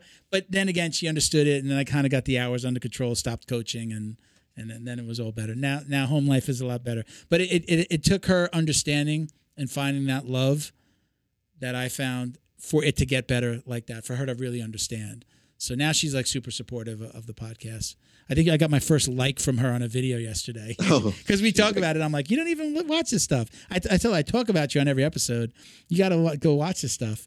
And so she's making a more of an active attempt. But I got a couple of other questions for you. We sometimes we call these speed round questions. I don't, you could one word answers are fine. You can elaborate. So gi or no gi? What's your go-to? What's your favorite? I do both, 50-50. No preference. There's no favorite child. No, I like both because I do different things. I love grabbing the gi. I love the sleeves. I love the collar sleeve, lasso game. But then I also like the no gi game. Takedowns, the passing. Toughest match ever? Oh, I've had some tough ones. I had one in Abu Dhabi. It was brown belt, and I just I did it. I think it was absolute. I did it, and I was like, dude. Afterwards, I was like, I was dead. Like I had no more energy. I lost the match, but I also had no more energy. So, do you remember who that was? Anybody famous? I don't remember. Anybody? I have no idea. Okay. It was good though. I don't remember. Is that good?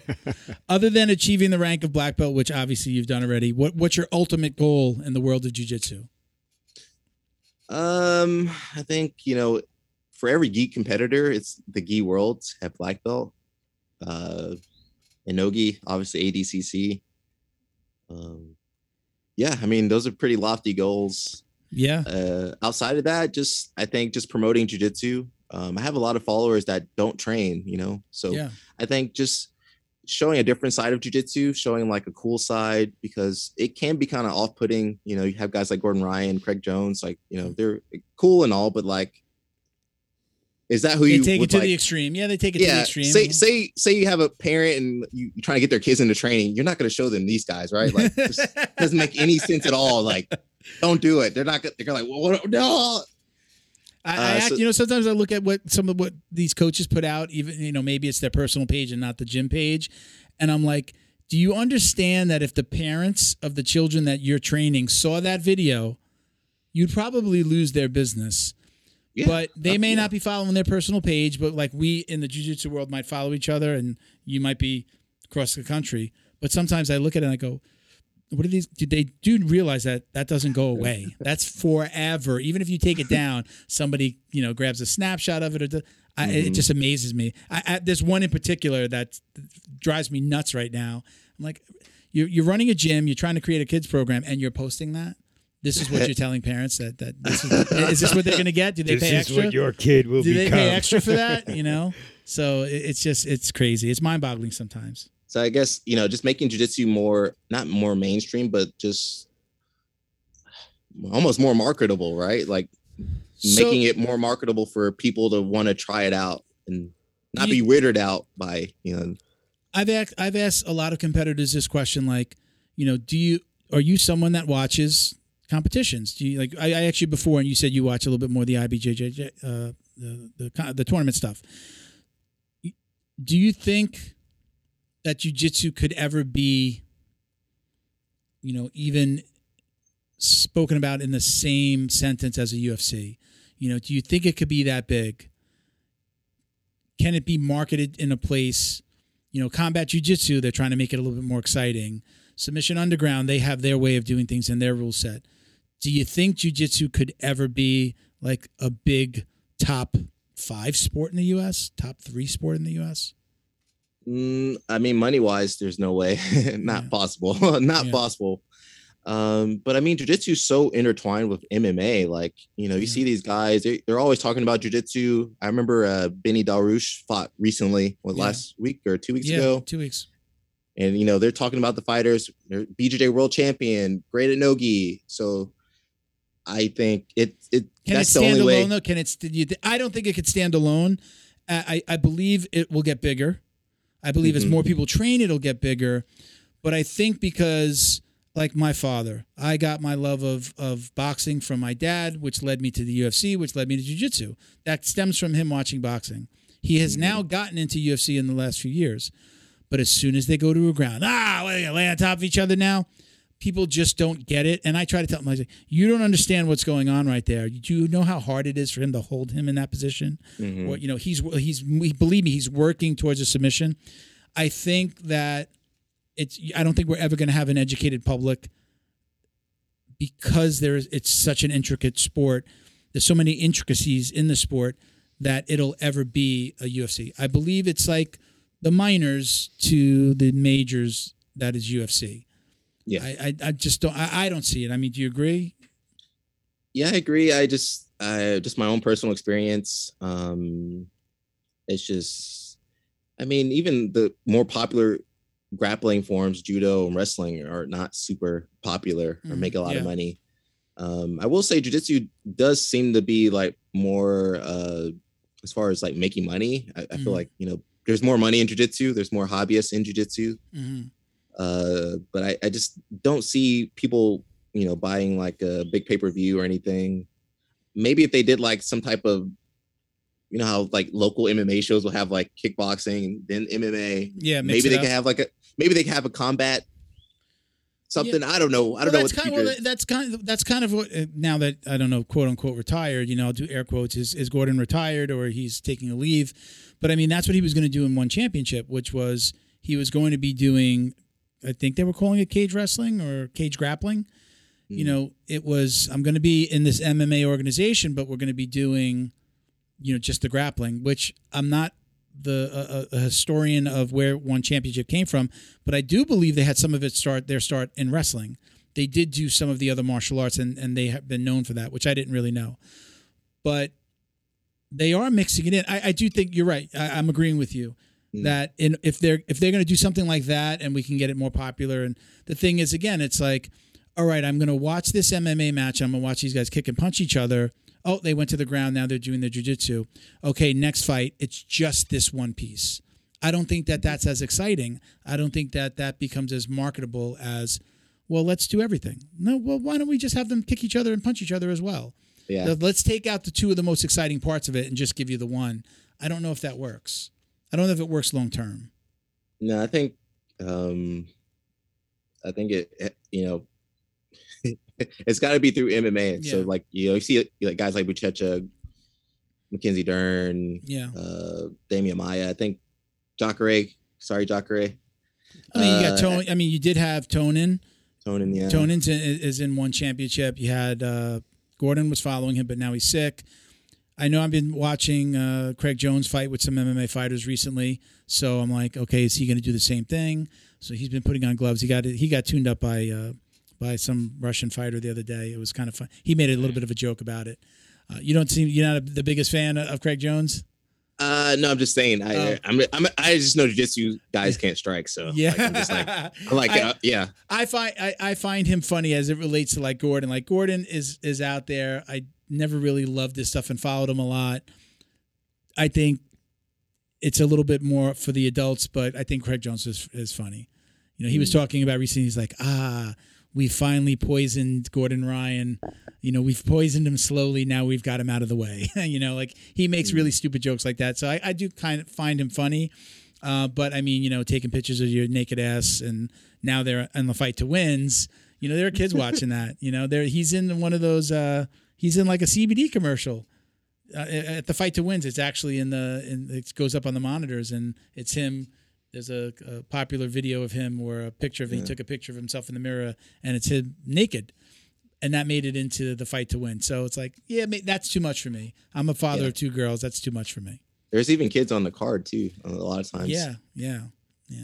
So yeah, I think these guys like they want to make it big. I mean, most of the jiu-jitsu people I know have transitioned pretty well. You know, as long as they makes MMA seriously, like they've done pretty well. But I just don't see jiu-jitsu by itself really. I mean, it's been even like ADCC, like these are like passion projects. IBJF makes some money, but they don't give it to the fighters. But ADCC is like a passion project. So I think it's always going to be that small niche. It's somehow cool and mainstream, but like there's just not that money. It's mainstream to us too, though, right? It's like if you know jiu-jitsu, it's just like, yeah, you know, you kind of know what's coming, you know, when the events are coming up. And, you know, like I'm excited. I know there's an event tonight. Is it a Who's Number One tonight, right? It's a big one, yeah. Yeah, big this one. is, and I know Wagner's fighting. Craig Jones is on this one too. Yeah, Craig Jones is fighting. I believe they are fighting together. Craig Jones is fighting. Panza. Yeah, right. Luis Panza, who was supposed to fight Gordon, he's taking Gordon's spot essentially. Wagner's fighting Josh Singer. Okay. Oh, yeah. Okay. I mean, that's going to be fun. I mean, those are going to be fun fights to watch. But again, we know about those. If I told my dad, hey, come watch. No, he's not coming to watch the Who's Number One. But if it was MMA, like it could easily, like, all right, guys, put these gloves on. Like, all right, you know. More exciting, you know. So you know. All right. So biggest regret as it relates to jiu-jitsu. Do you have any? Probably staying in training at academies that I shouldn't have stayed at out of loyalty and, you know, other feelings. Because there's times where like maybe it was better to move, you know, instead of like trying to stay and just like kind of grind out a living. But there's no politics in jiu-jitsu, so I mean, every school is awesome. Yeah, every school's awesome. The hell did you smoke? Were there any reasons you could talk about like that you stayed at a gym or why you left the gyms? A lot of times it was loyalty. You know, you get your belts. You know, students look up to their instructors, and especially young students. So, I mean, you know, if they tell you to do something, you're probably going to do it. You know, I see a lot of young guys, like, they're probably doing things they normally would not do. But say you take them out of their homes and, you know, they're in a different country, different state. And then like, whoever's influencing them, you know, has a lot of power over them. Yeah. So I think for myself, just being able to think for myself and make better decisions. A lot of times you think your instructor always has the right intentions for you. Sometimes they don't, you know. Jiu-jitsu instructors are not like, you know, haven't got most of the time, maybe haven't gone to college. They're not trained in how to deal. Now, some might be, but aren't necessarily trained on how to deal with kids. And like you're a guidance counselor, you're a therapist. You know, somebody gets hurt, you're EMS. You know, you're the paramedic guy, right? So you know, some of these gyms, I think that parents don't realize that sometimes, hey, you're dropping your kid off just because this person is X belt, you know, whatever, blue, brown, purple, whatever it is. It doesn't make them necessarily super incredibly qualified to be dealing with your kids. They can teach them jiu-jitsu, but there's a lot that goes on there. You know, they need some guidance. Sometimes I know in my gym specifically, my team, I think my coaches are incredible. They take continuing ed classes. They do things to make themselves better. But sometimes the kids are more scared of Felipe disappointing him with bad grades or getting in trouble than their own parents. You know, so I do think that sometimes there's some gyms like you're dropping your kid off for an hour, 2 hours, aftercare programs. Do you really know what those people know? Have you really looked at their credentials and things like that? You know, I don't think that most people think that far down the road. I do, as being someone that's been in a gym, and I'm like, yeah, I don't know if I'd want that guy next to, you know, taking care of my kid, you know. But not even just kids, like adults, you know, a lot of adults, you know, they put a lot of trust in their instructors, and, you know, they can be blinded by their loyalty. So, yeah. For me, I wish I didn't make any major mistakes. Thank God. I was going to say, I wanted to dig a little bit. I didn't know, like, I didn't know how personal it was, you know, but it sounds like you had these experiences. Is there anything that you could talk about, like a very specific, you don't have to name names, but where you had a very specific, because there could be somebody out there listening going, oh, wow, I'm going through that now. And you know, maybe I'm blinded by my coach and my loyalty. I'm sorry, I'm looking for the word loyalty to my coach, you know? Yeah, nothing specific, but just, you know, things I've experienced and things I've seen. Just people making life decisions based off their coaches and like where they're training and Okay. All right. I mean, I think and that kind of goes on social media too. Like, don't just follow people because they, you know, they have a lot of followers. Doesn't mean what they're saying or doing is right. You know, just be able to like criticize, you know. I'm definitely, I don't want to say I'm quick to, but very conscious. I like positivity. And I probably have to say, you know, again, I think Gordon Ryan is super talented, but when it comes to when I see a post, the going back and forth with somebody or trying to tear into somebody, I don't really like that. So I'll go past it. I don't like negativity, so I'm quick to get rid of those people from my feed. I kind of take the Joe Rogan approach. Like, I don't forget the exact wording that he uses, but I'll definitely clean out my feed. I want to see positive things. I like I want puppy videos and jiu-jitsu. I want puppies, little kittens, and things that are going to make me smile, and cool jiu-jitsu videos and people being positive. I like to look at somebody like you and say, look at what he's doing with this. You know, again, hats off to you. Watch your videos. You're always smiling. You're always informative. You know, you look like you're having fun at what you do. You know that you know the topic that you're speaking about. And that's, you know, that's one of the reasons why I wanted to have you on from way back when I originally message you, is I like that. You seem like a very positive person, and that you're the kind of person that I know if I had kids doing jiu-jitsu, I'd be like, yeah, follow. These are the people that you should be following. And you're definitely on that list, you know? I also, like, for me, I also don't want to shy away from like important topics too. So like, I mean, some topics are like, man, it's rough to like, I got some like podcasts coming up where like some of the stuff, we're talking about is like not the nicest stuff. So yeah. Outside of jiu-jitsu, like topics outside of jiu-jitsu, or related to jiu-jitsu. Okay. So I mean, but I feel like, just for myself personally, if I feel strongly about something, like I don't mind like kind of taking a stance on something. Yeah.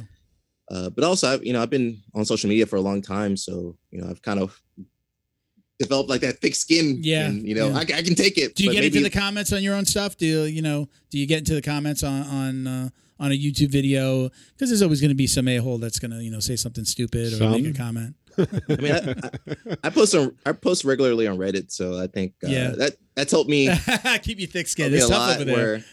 Reddit's fun. Yeah, I mean, Reddit is fun. Yeah. I usually don't respond too often to the comments as much. If my friends are commenting, I'll give them some fire. I know that's you. Raise hands or something like that. But yeah, I don't read too many comments like I used to. I used to be in the comments. Some of the stuff is just like there's too many comments. You can get caught up too. You can not only get caught up in the amount of comments, but you can get caught up in the emotion of like, oh man, I want to say something to this person. I've taken I post, I'll delete negative comments if they're there. We're not that big. We're not as big as you, but we, I like positivity. I'll even run contests every once in a while, give away a shirt, go say something nice on YouTube, comment on this video. I always say, be nice. And, so why not be positive? It's easier to be positive. It takes a lot more energy to be an asshole. I mean, sometimes, the comments, they might not be nice, but there might be like valid points. So for me, like, I don't delete comments unless it's like, this is bad. This is like, this is terrible. Okay. but I'll leave the negative comments. You can go on some of my posts and you'll see some comments that like aren't too nice to me. But I think just growing up without social media, and I kind of feel like I have a healthier take on it. So I don't like take too many things personally. I'm not emotionally invested in how people kind of take my content too much. But that might be different for someone younger. That might be like. I mean, really these kids coming up now. I mean, they've lived their lives with and on social media, meaning right, they're looking at other people's stuff, but they're putting themselves out there as well. I mean, it's just a different world. I have a 27-year-old daughter who is on her own, lives in Virginia, she's a teacher, great, love it. Then I have my stepdaughter is 17. Luckily, she just she consumes, but she doesn't post a lot at all. She just likes to be on TikTok watching the videos, but she doesn't put a lot of stuff out there. She barely posts on Instagram. So which is I think is a blessing, because if she was putting herself out there and opening herself up to that, these idiots, at her school or wherever, opening herself up to ridicule, she just did that on her own. It wasn't us coaching her. She's just like, I like to look. I'm not worried about posting myself. So got lucky there.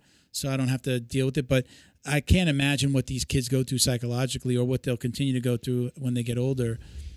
Having your entire life, you say like you could look back at videos when you were in Sweden and where you've been.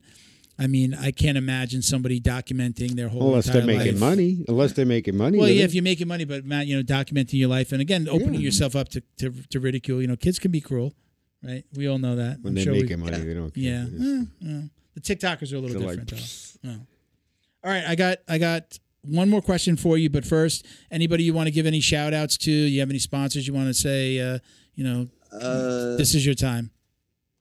No, just shout out to my friends. My friends Pedro and Derek in Kissimmee, Florida, Nikes BJJ. My friends Quan, June, Lakea. These are all the guys you see on my podcast. Oh yeah, my buddies. My buddies Jeff Cummings, cousin Tony. What's the title Vinny, of your BJ your BJJ fanatics? Cousin Dave. Everybody with cousin in their name, they're from New Jersey, New York. So like cousin Tony, hey Tony. What's the title of your video? Do you have more than one instructional on BJJ Fanatics? You have a couple, right? BJJ Fanatics, I have Keeping the Guard. That was the first one, right? Keeping the Guard was the first one. That's the one that I know. I have my own self-produced ones. Short Guy Guard. Yeah. That's a good one. Also Bridging the Gap between gi and no gi. And can we find those all on BJJ Fanatics? You can find just the one on BJJ Fanatics. Okay. All right. The one, Short Guy Guard, probably the easiest one to find. Okay. That's some good marketing on my part. Yeah. All right. So go ahead. I was going to say, I get like the Google announcements, when someone searches something. Yeah. So like Short Guy Guard also sounds very similar to like short guard or like guard, like in like basketball. So okay. I always get like all these weird little updates and stuff. But yeah, Short Guy Guard, easy, super easy. Marketing wise, that was like, I think I'm not going to ever beat that name. There's some point guard out there trying to pull somebody into his guard. Wait, what is this? What am I doing? I'm a short point guard. Where is the video at? All right. Okay. So we got our last question. We call this the most important question anybody could ever answer in their entire jiu-jitsu career. This is the big one. We saved it for last. Do you wash your gi belt? Yes. Yes. Yeah. Team wash your belt. So one of those old car videos was about washing the gi belt. Yeah. Have you? Yeah, that gets stinky, dude. Wash that thing. That's cool. Yeah. Wash it. We just had this little internal. Again, we started this podcast with about 5. There were 5 of us, rotated in and out, but it was a core, maybe 3 or 4 of us, and COVID again shook things up. But that's always been, I was the only belt washer of everyone. I come into the house, I throw my gi into the wash most times, or I throw it into a pile. I throw the belt, and I wash it. Maybe not the belt, not every single time, but I've washed it. So I was the odd man out. Most people, though, that we talk to, especially now after COVID, they're washing their belt. So You're a team wash your belt. Thank you. Yeah, guys, well, I guess a black belt, we have like multiple belts. So like, man, just wash it, dude. Stinky. I don't want any stinky stuff on me. You're not washing away your skill. You're not washing it away. All right, Alec, listen, thank you very much for doing this. I know we tried to get you on a while back, and we needed to do it during the week. If you're ever was it last year? What was it last year we tried? Or? I think it was probably towards the beginning of 2021. Okay. But it was, I knew we were getting into the studio, a lot of things were going on. Once we got to the studio, I knew that I'd be able to film a little bit every once in a while, in the evenings during the week, or just take a day here or there. Listen, you're not the only one. There are a lot of guys that are like, man, listen, I'm traveling, I'm training, I run a school on Saturdays, just can't do it. So it was a long time coming, but I appreciate you doing this, man. Thank you. And again, if you're ever in Miami, please let us know you're going to be here if you want to come in the house. And again, we do these little jiu-jitsu roundtables and we shoot the shit. It's a little less interview style, and we just talk about jiu-jitsu and make fun of each other. Yeah, I might have to visit. I've been in Naples a few times. I guess it's not too far. The other side. We're on the other side. Yeah. That was what is it? About 2 hours across? No, it's like an hour and 15 minutes. An hour and 15. Okay, yeah. You guys got any fishing over there? Oh yeah. Oh God, you kidding me? Yeah, it's incredible. Okay, I did the golf. I went fishing last time. It was really cool. Yeah, man. Yeah, let us know if you want to do some DC fishing. This what kind of fish do you have over there? Like sailfish, right? You got everything grouper. You've got grouper, dolphin, like the dolphin, actual the regular. Not that dolphin. It's like mahi. It's mahi, but it's actually the name of the fish is dolphin. But yeah, that's there's some really good fishing down here.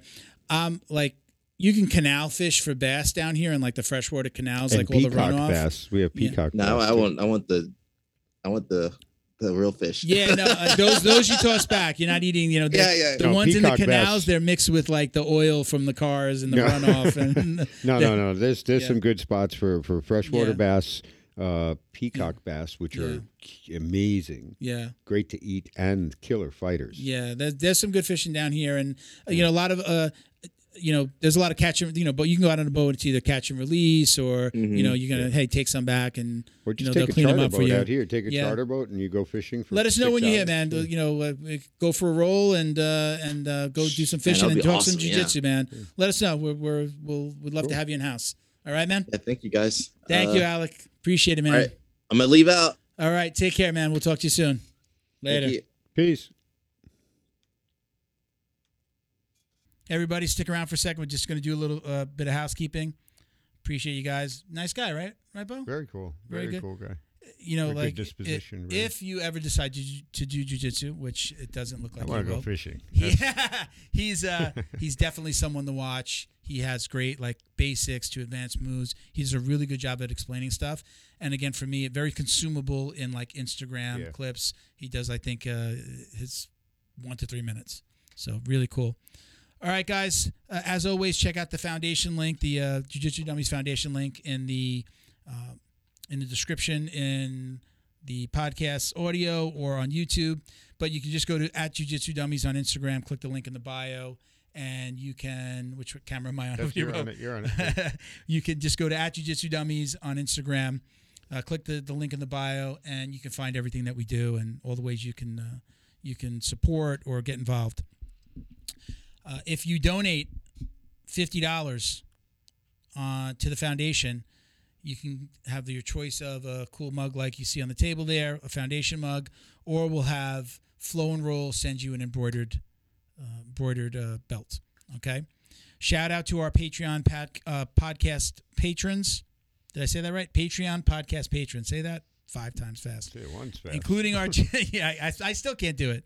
Including our gym sponsors, Carlson Gracie Winter Haven in Winter Haven, Florida. Check them out at cgwinterhaven.com, at Carlson Gracie Winter Haven on Instagram. You can also check out our boys down here in South Florida, Carlson Gracie Broward County in North Lauderdale, CarlsonGracieBrowardCounty.com, at Carlson Gracie Broward County on Instagram. John Way Martial Arts in Plantation, Florida as well.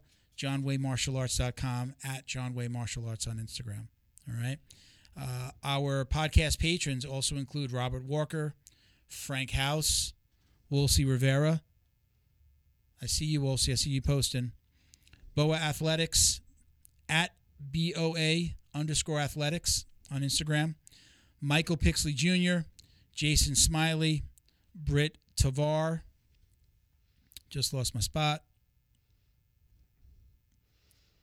James Fisher, CJ Carroll, Mission 22, Chuck Reddoor, and Roberto Santiago. Appreciate you all for supporting the show. If you'd like to support us, you make a pledge of $5 or more per month. You can visit us at patreon.com/Jiu-Jitsu Dummies, and you'll automatically be entered to win up to $100 in Jiu-Jitsu swag every month.